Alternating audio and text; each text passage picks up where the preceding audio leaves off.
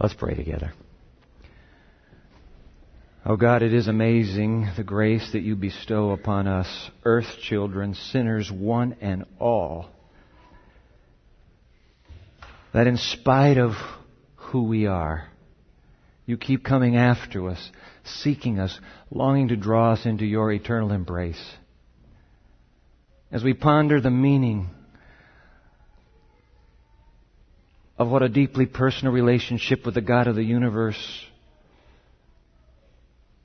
would be like in the third millennium, please let the Holy Scripture be clear. Hide me, hide us, so that your word will be front and center. We want to hear it and then we want to heed it for the glory of our Lord Jesus. We pray in His name. Amen. On my study wall at home, that's where I do my studying and writing, there hangs a poster. Big poster. Against a shiny, all-white background, there is a rather stylized and in all black picture of Martin Luther King Jr. And a single sentence he spoke back in 1963. I look at that sentence and I need its reminder. And I want to share that line with you today. Let's put it up on the screen, please. Dr. Martin Luther King Jr. speaking, the church must be reminded that it is not the master or the servant of the state, but rather the what? Rather the conscience. Let me repeat that. The church must be reminded that it is not the master or the servant of the state, but rather the conscience. On this weekend, in which our nation honors the birth and memory of this great civil rights leader, Dr. Martin Luther King Jr., the only private citizen, by the way, in U.S. history to have a national holiday in his honor. As we ponder the meaning of his legacy, I wish you would take that single sentence and ruminate upon it. Would you? In fact, I wanted to make sure you would not forget it. And so it's the lead sentence in our brand new study guide today as we continue our series. If you go into your worship bulletin right now, pull it out. It's great. Can't miss it. Pull it out.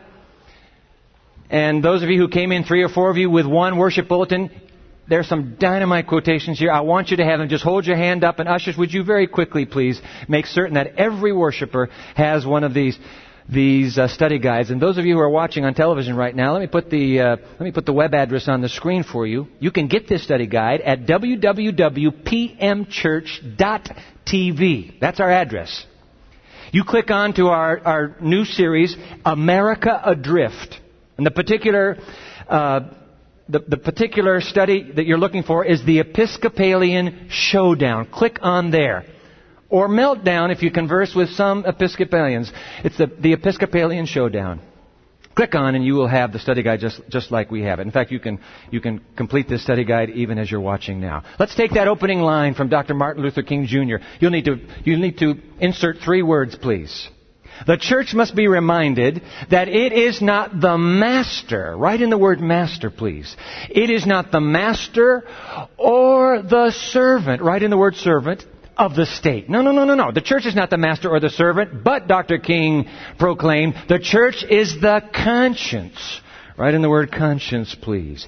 The conscience of the state. But here we are embarking on a brand new journey, and I must ask you out loud, is the church, come on, be honest, is the church really any more the conscience of the state? Is the church, come on, today, the conscience of society? Or has the church yielded to the temptation to mirror society, the very society we were once called to transform? On August 6, 2003, the following press release appeared through the CNN news service. I want to read it to you. August 6, 2003. Dateline, Minneapolis, Minnesota. The House of Bishops voted Tuesday evening, that was the previous evening, August 5, to confirm the Reverend Gene Robinson as Bishop of New Hampshire, making him the first openly gay bishop in the Episcopal Church's history. Reading on, Robinson needed only a simple majority of the 107 votes to be confirmed. He received 62.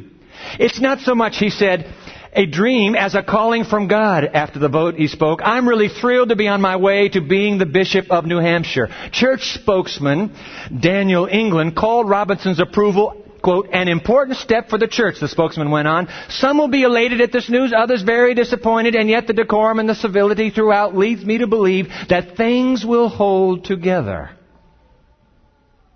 Then another quotation. Comments after the vote, Bishop Robert Duncan of Pittsburgh, Pennsylvania, spoke for those opposed to Robinson's approval, saying they were, quote, "filled with sorrow and feel a grief too deep for words." He went on, "This body has denied the plain teaching of Scripture and the moral consensus of the church throughout the ages. This body has divided itself from millions of Anglican Christians throughout the world. May God have mercy on His church," end quote. The Episcopalian showdown, front and center for the whole world to watch. What in the world does that have to do with the likes of you and me? Let me read to you another press release. This came out August 6th, same day. This press release is from Dr. Peter Jensen, Archbishop of Sydney. That would be the Anglican Church in Australia. His press release: "I note with profound regret the confirmation of the election of Canon Gene Robinson to be a bishop in the Diocese of New Hampshire. By affirming his election, the House of Bishops and Deputies in the Episcopal Church in the United States have turned away from the traditional teaching of the Christian Church, which is based on the clear teaching of the Scripture." The Episcopalian showdown, covered by the global media. What in the world does it have to do with the likes of you and me? One more report from the press. 2 days ago, the well-known Guardian newspaper in London, England, 2 days ago, its story. Listen. American Anglican traditionalists are plotting the breakup of their national church and the creation of a new fundamentalist church in the wake of its consecration of the openly gay Bishop Gene Robinson. In spite of public assurances that they only wish to secure oversight by sympathetic conservative bishops, rebel parishes are being secretly told to prepare for the ultimate goal of breaking up the U.S. Episcopal Church, the American equivalent of the Church of England, the Guardian can reveal. The Episcopalian showdown, some would say meltdown, played out on the stage of the public, now indeed threatens the 2.3 million Episcopalians in the United States and the 73 million Anglicans worldwide. But why in the world should that concern us? Before answering that, I need to say that my heart goes out to our Episcopalian friends and neighbors who have been forced to suffer through this fractious debate played out in the national press. Look, I know how it feels.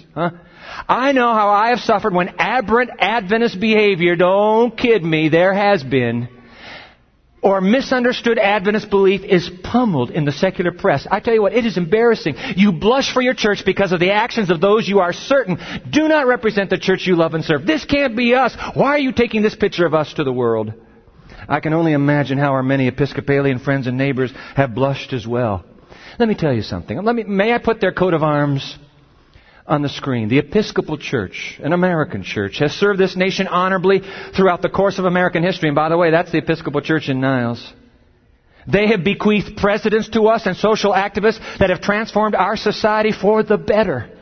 Nevertheless, and I want to say this as kindly as I can, but it cannot be left unsaid, this denomination's majority decision this past August to ordain a practicing homosexual priest and pastor as bishop, Gene Robinson, who had been at least up to that point outwardly happily married with a wife and 2 children, but who somewhere along the way made the decision to abandon his heterosexual life, leave his family, and embrace an open homosexual lifestyle with a live-in partner.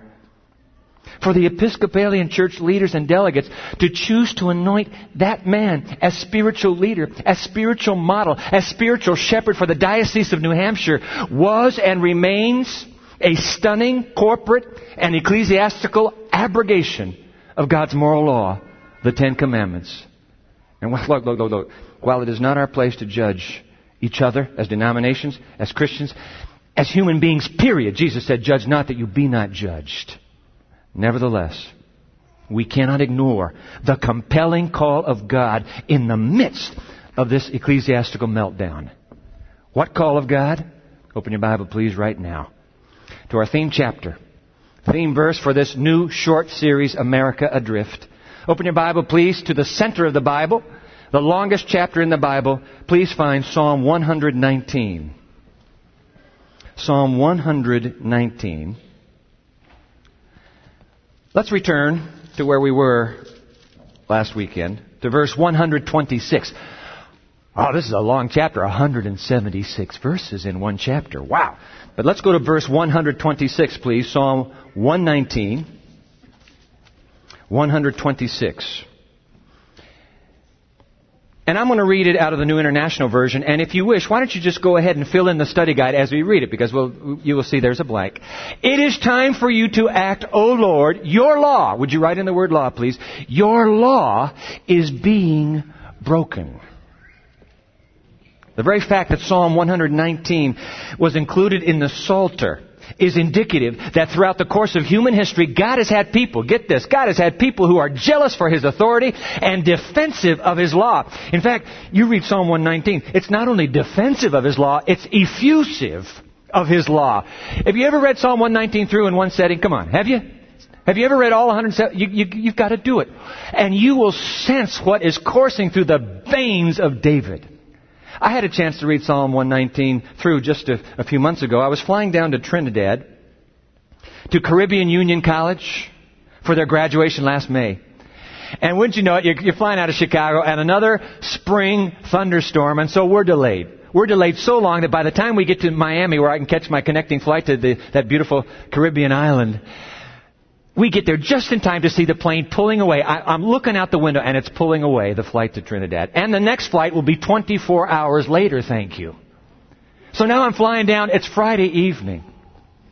And the sun is setting, and we're at 30,000 feet, and we are flying over a Caribbean storm below. Thunderheads, but they turn pink and orange, and I'm thinking, I'm going to have worship right here. I'll have Vespers. I had just bought this New International Version. It was new, and so I said, I'm going to read Psalm 119 through. And I began to cross-reference. That word repeats. Look at that. Whoa, I remember that theme. What I want to share with you now, if you'll get your study guide out, you can check it out later. I want to share some ruminations from 30,000 feet. What I've discovered about Psalm 119. Would that be okay? Take your study guide out. Let's fill this in. Please observe these points. Number one, nearly every one of the 176 verses contains the word law. Would you write it in, please? The word law, or one of its synonyms. That would be statutes, precepts, word, decrees, commandments. I found one exception. There might be two. Nearly every one of the 176 verses. By the way, you did know this, didn't you? Psalm 119 is an acrostic. Write in the word acrostic. It is an acrostic psalm. That means there are 8 verses in a stanza, and every new stanza begins with the next letter in the Hebrew alphabet. 22 letters in Hebrew times 8 is 176, see? And some of your Bibles will show the stanzas carefully designated.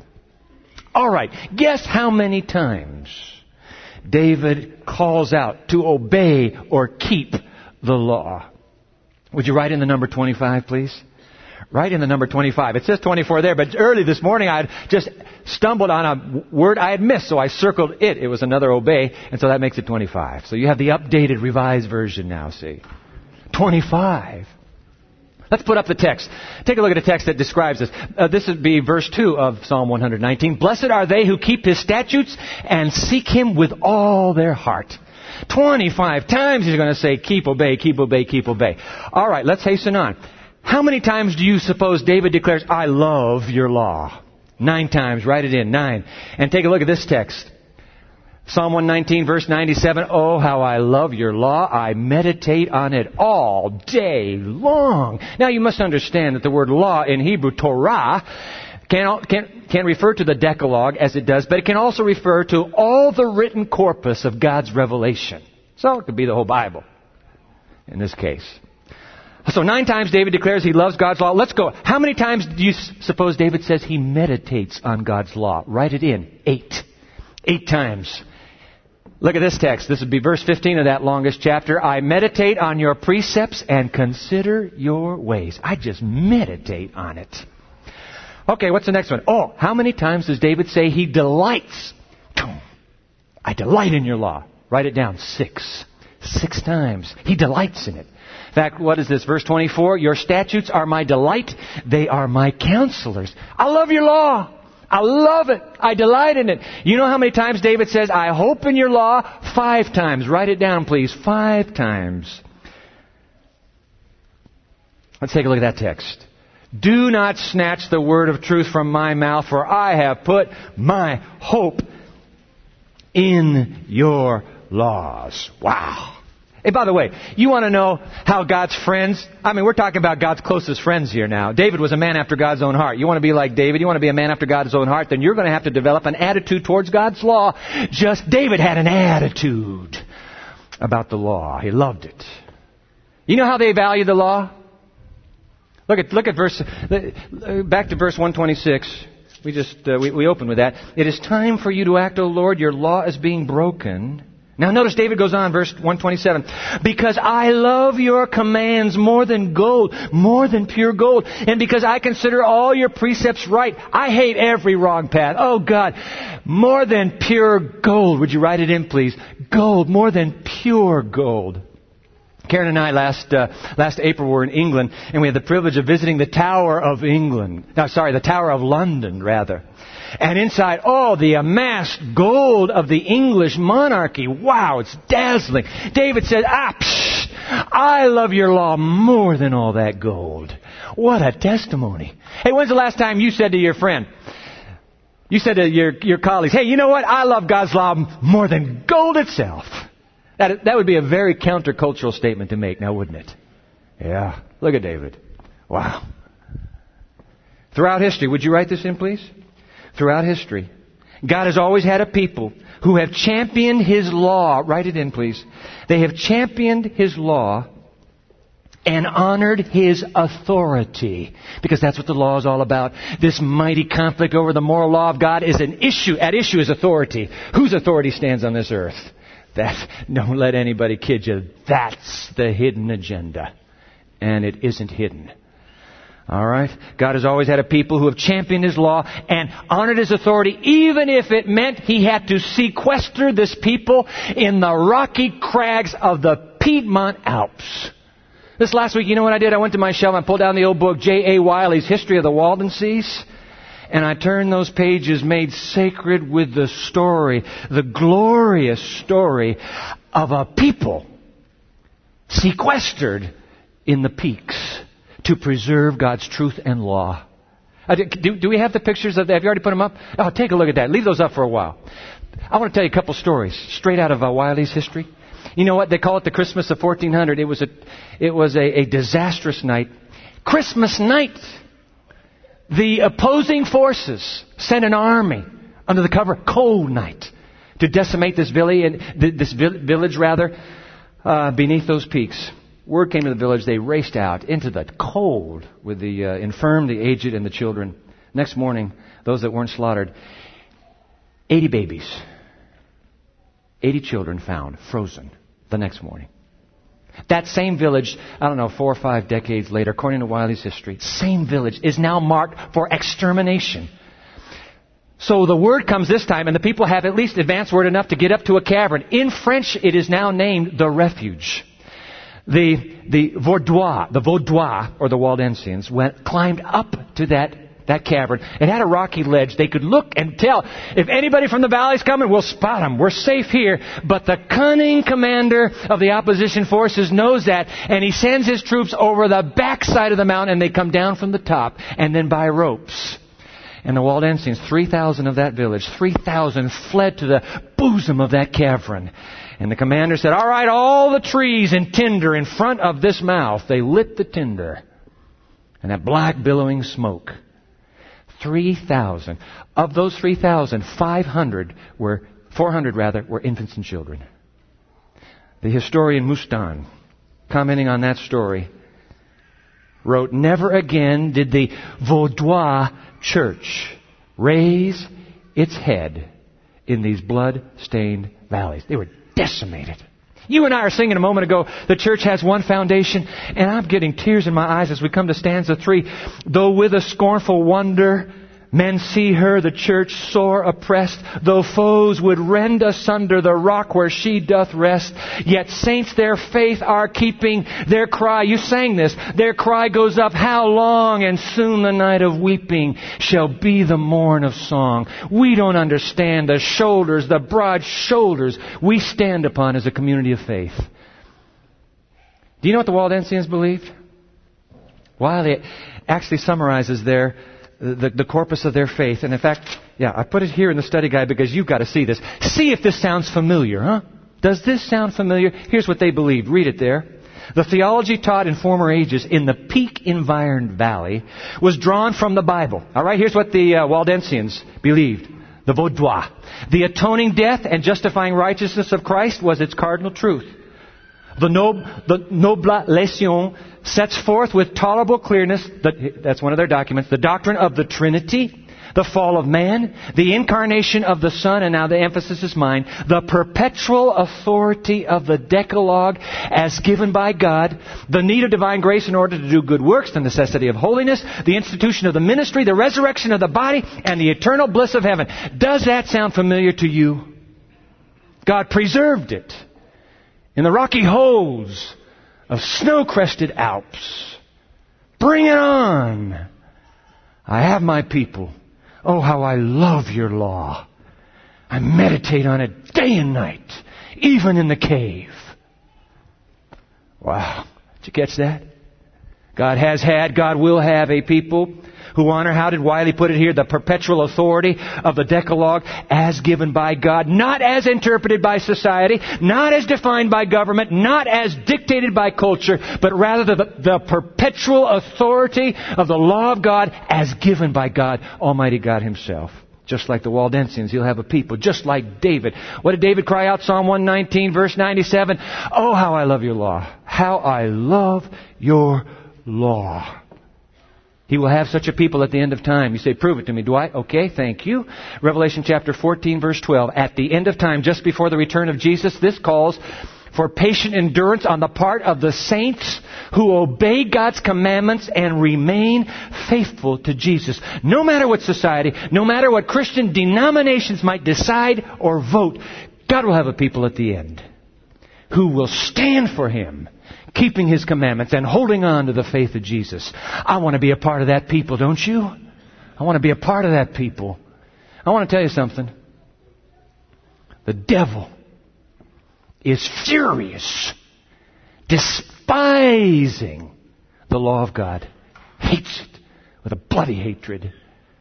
You say, you're a little bit of a homiletical hyperbole. Oh, really? Same Apocalypse, chapter 12, verse 17. Take a look at this. Then the dragon was enraged. Enraged. Who's the dragon, by the way? It's the enemy. The dragon was enraged at the woman and went off to make war against the rest of her offspring. Those who inherited the legacy of the Waldensians. I'm going for them now. He went to make war with the rest of their offspring. Who are they? Those who obey God's commandments and hold to the testimony of Jesus. He is furious. Now, I want to share something with you. Came too late to put into our study guide. I don't know why, but God woke me up early, an hour earlier than my alarm this morning. And He laid a burden. Has nothing to do with this subject on my heart. And so, anyway, go down to the study and pray and think. And I'm just working my way through Scripture, just reaching, grabbing, and all of a sudden, boom, I come to this. And I met with my PowerPoint guy at 8 this morning. I said, listen, we have to put these words, at least on the screen, since it didn't make your study guide. I want you to read words written back in 1895. Why is this journey we're on so significant as a study? Take a look at this, please. The condition of the world previous to the first appearing of Christ is a picture of the condition of the world just previous to His second advent. Oh, I knew that.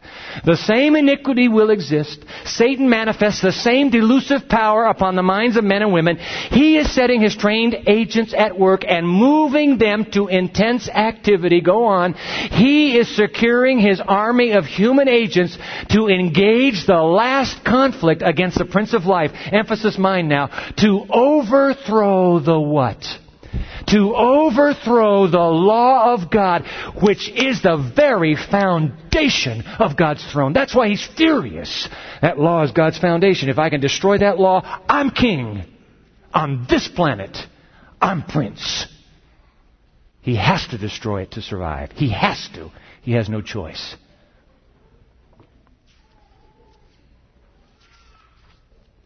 I received a letter this last week from an Episcopalian listener whom I happen to know and love.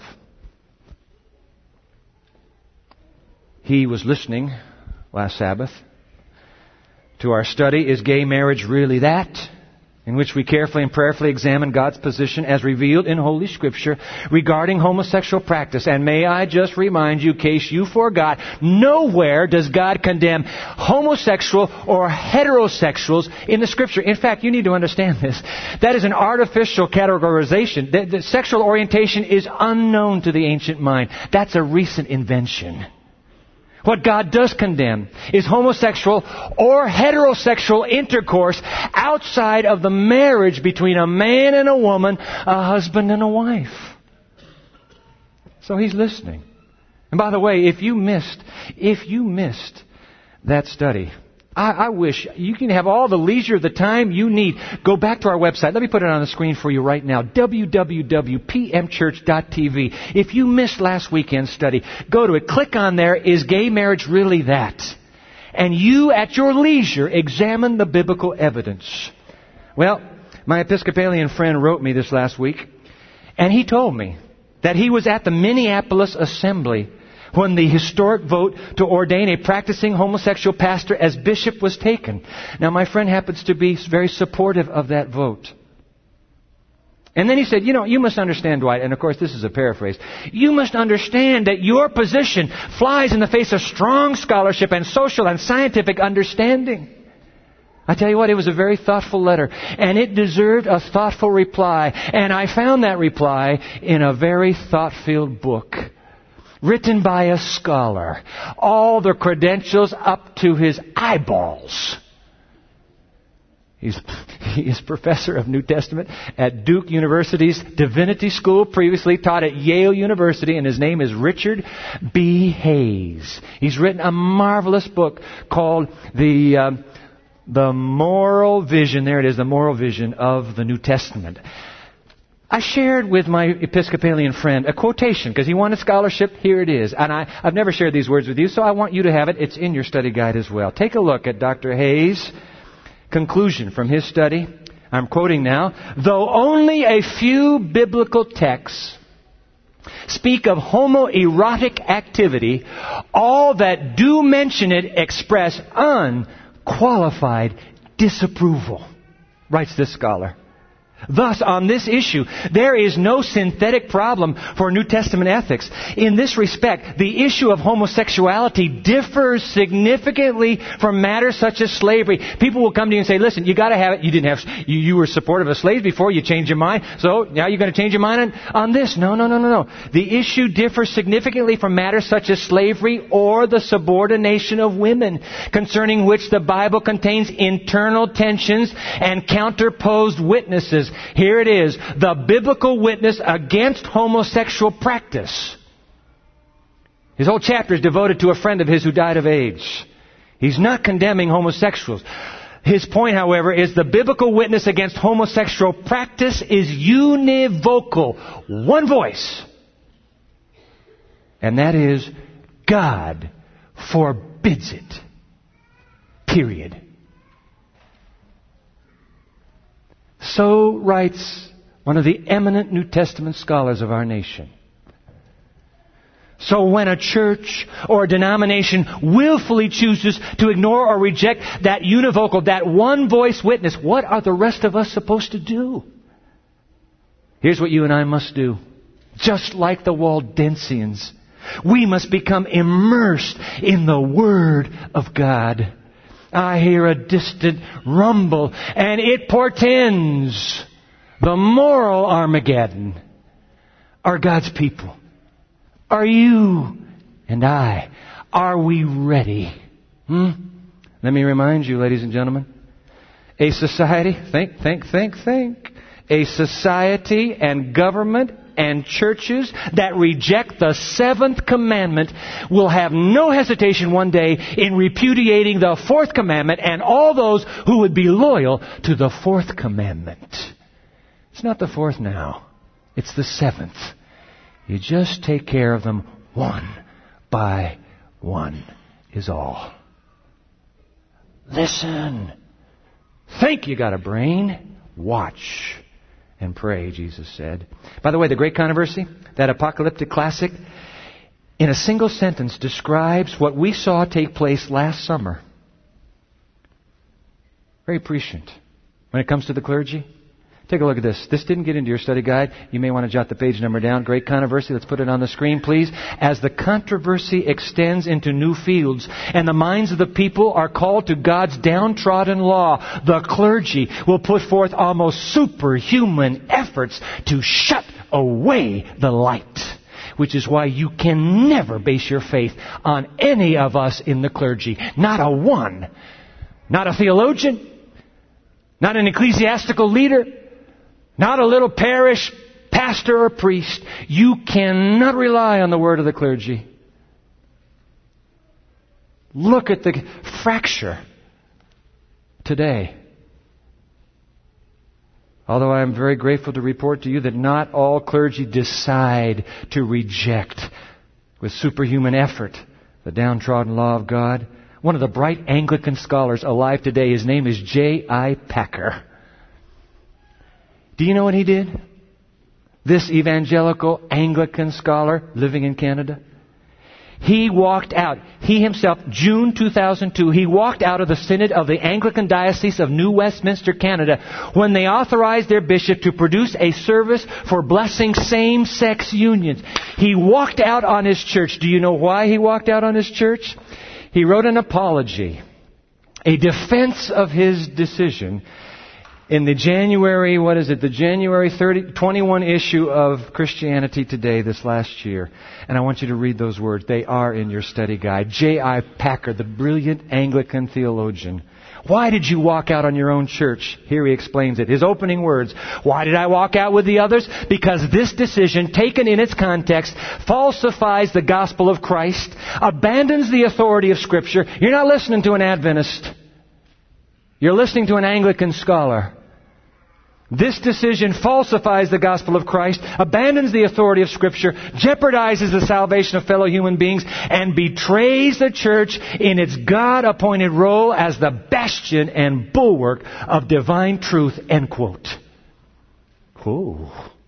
He walks out on his own church because he cannot countenance so blatant an assault on the moral law and truth of God. Ladies and gentlemen, the meltdown that is coming is even greater than this. Are you ready? Can we defend the moral authority of the Decalogue to a decadent society? You willing to stand up? Are you willing to be the sore thumb? You willing to be like Shadrach, Meshach, and Abednego? The only three in an entire culture who are willing to stand up.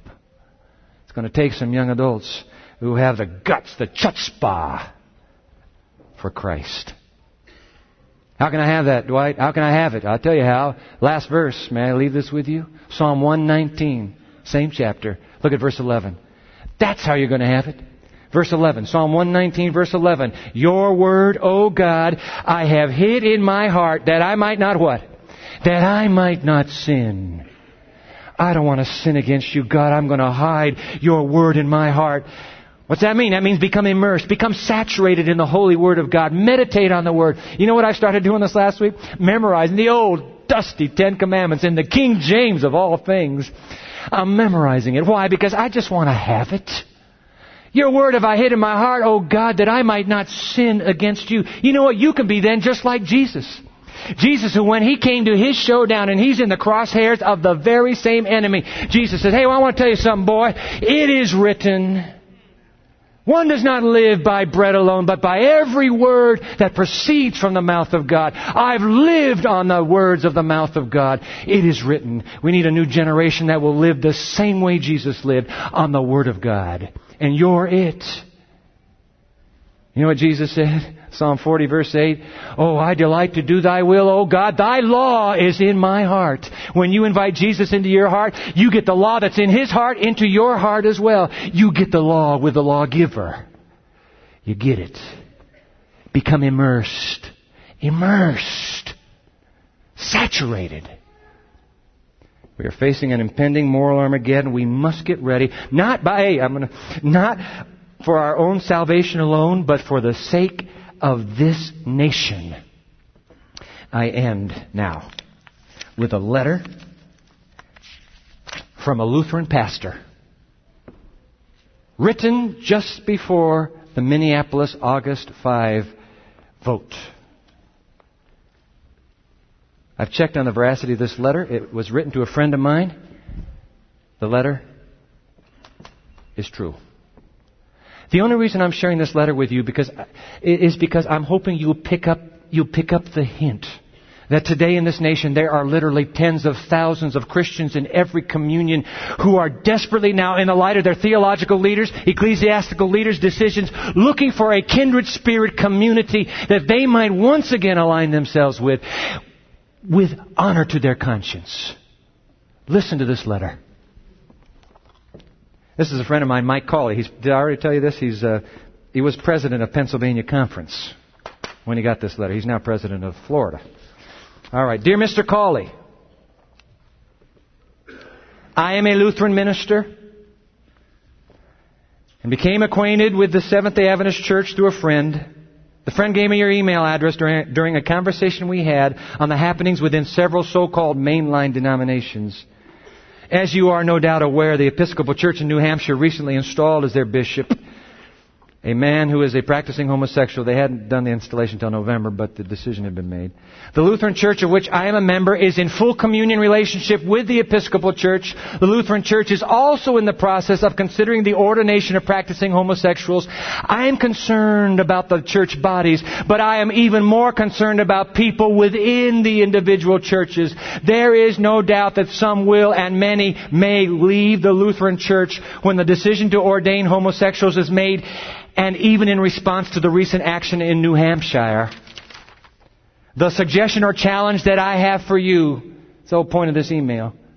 The suggestion or challenge I have for you is for the Seventh-day Adventists to step up to the plate, so to speak. If the Seventh-day Adventists have sound doctrine, as I and other Lutheran pastors, believe you do, perhaps the Seventh-day Adventists will be able to offer the so-called mainline denominations a choice for the truth, which is Jesus Himself. Doesn't Jesus desire that none would be lost? He ends his letter. It is a very sad thing for me to see a church body that I took an oath to support moving towards what seems to be a betrayal of scriptural truth. Nevertheless, it is most important to see those who could be led astray by the institution that they trust, and those who might feel lost spiritually or betrayed by that institution, have an alternative for sound doctrine and right living available to them. Please believe me that I have nothing to gain, and indeed may have something to lose by writing you. The gospel of our Lord is my motivation. Peace be with you. Ladies and gentlemen, do you understand what's going on? The most stunning assault in the history of the human race against the moral law of God. There are thinking men and women like this Lutheran pastor, like J.I. Packer, tens of thousands of men and women who are saying, wait a minute, time out, this can't be right. Is there anybody left who believes the Word of God? God is preparing a mighty global movement of people who keep the commandments of God and have the faith of Jesus. And He's raising them up. The big question to end with today is, will you, I'm not saying are you, because you're not there yet, and neither am I. Will you be a part of that movement when the call comes? Because in fair weather, nobody knows whether that little oak, that little sapling can take the fury of strong wind. But plant it on the top of a mountain, it will be shaped to stand a final storm. It's fine today. But beyond today, What does that mean for the likes of you and me? Thy word have I hid in my heart, that I might not sin against you. It's time to make that same decision. You ready to? Are you? Immerse yourself in the Word of God. You don't need me to tell you how to read it. You just read it. Immerse yourself in the Word of Christ. In the words of James Russell Lowell, once to every man and nation comes the moment to decide, in the strife of truth with falsehood for the good or evil side, some great cause, God's new Messiah, offering each the bloom or blight, and the choice goes by forever twixt that darkness and the night. It's one of the great hymns in our hymnal. Would you open your hymnal, please, to hymn 606? And while you're finding it, before the organ begins, I want you to notice the last stanza. Oh, this hymn stirs me to the depths of my soul. Look at that last stanza, 606. You got it open? You got the hymnal right there in your lap? Open to 606. Look at the last stanza. Though the cause of evil prosper, yet 'tis truth alone is strong. Though her portion be the scaffold. Think Waldensians. Village is gone. Though her portion be the scaffold and upon the throne be wrong, yet that scaffold sways the future, and behind the dim unknown standeth God within the shadow, keeping watch above His own. Isn't that great? Stand up with me right now. Let's sing it. 606. 4 stanzas. We're going to sing our hearts out as we commit to God to be the people like David and the Waldensians who love His law.